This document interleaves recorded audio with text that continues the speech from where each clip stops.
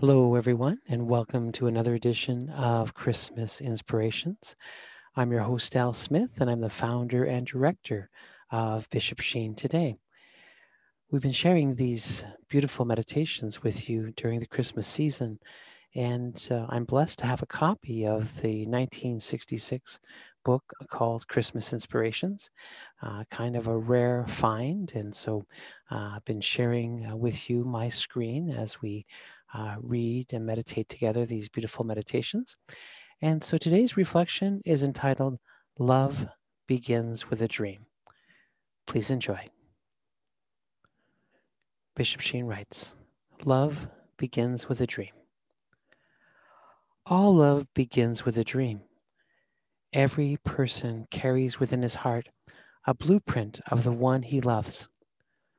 What seems to be love at first sight is actually the fulfillment of a desire and the realization of a dream.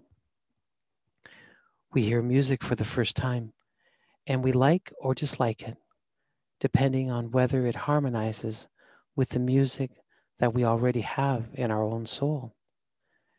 Before we meet certain people, we already have a pattern and a mold of what we would like them to be. Some fit into it, others do not. God, too, has within himself a blueprint of everything in the universe. Every flower and bird and tree and mountain and star was made according to an idea existing in his mind. God generally has two pictures of us. One is what we are, and the other is what we ought to be. He has the model, and he also has the reality, the score of the music, and the way we play it. There was once a woman in the world, however, in which there was a perfect conformity between what he wanted her to be and what she was, and that was his own mother. He dreamed of her before she was made. He loved her before she was made. The ideal that God had of her, that she is even in the flesh, the model and the copy are perfect. She was foreseen, planned, and dreamed. The melody of her life is played just as it was written. She existed in his divine mind as an eternal thought. Before there were ever any mothers, she is the mother of mothers. She is the world's first love.